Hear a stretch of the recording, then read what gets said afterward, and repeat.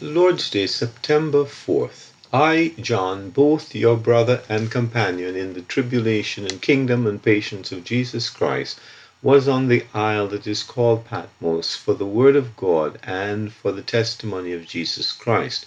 I was in the Spirit on the Lord's Day, and I heard behind me a loud voice as of a trumpet saying, I am the Alpha and the Omega, the first and the last. Revelation 1:9-11. In the Spirit on the Lord's Day. 1. The aged apostle John had outlived his fellow apostles, but was not enjoying a comfortable retirement. Early church fathers tell us that for his faithfulness as a respected Christian leader, he had been arrested during a persecution under the Roman Emperor Domitian about 95 AD and banished to Patmos, a rocky island about 20 miles off the coast of present-day Turkey. John was evidently alone, cut off from fellowship with his dear brothers and sisters in Christ.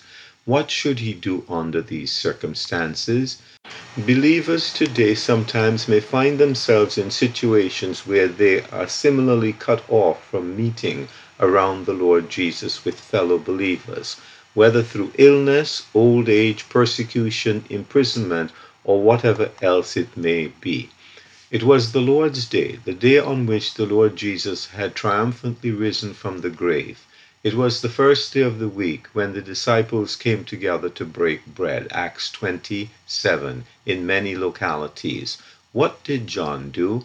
I was in the Spirit on the Lord's Day, he tells us. The day was not a holiday. In fact, the Roman calendar was different from ours. It did not even have 7-day weeks, as God had established for Israel and we have today.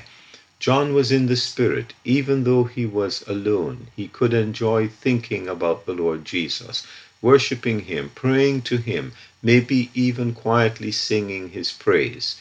If he were living today, he might well have been reading his Bible. And suddenly the Lord himself was with him. He will never leave nor forsake his own. Eugene P. Vedder, Jr.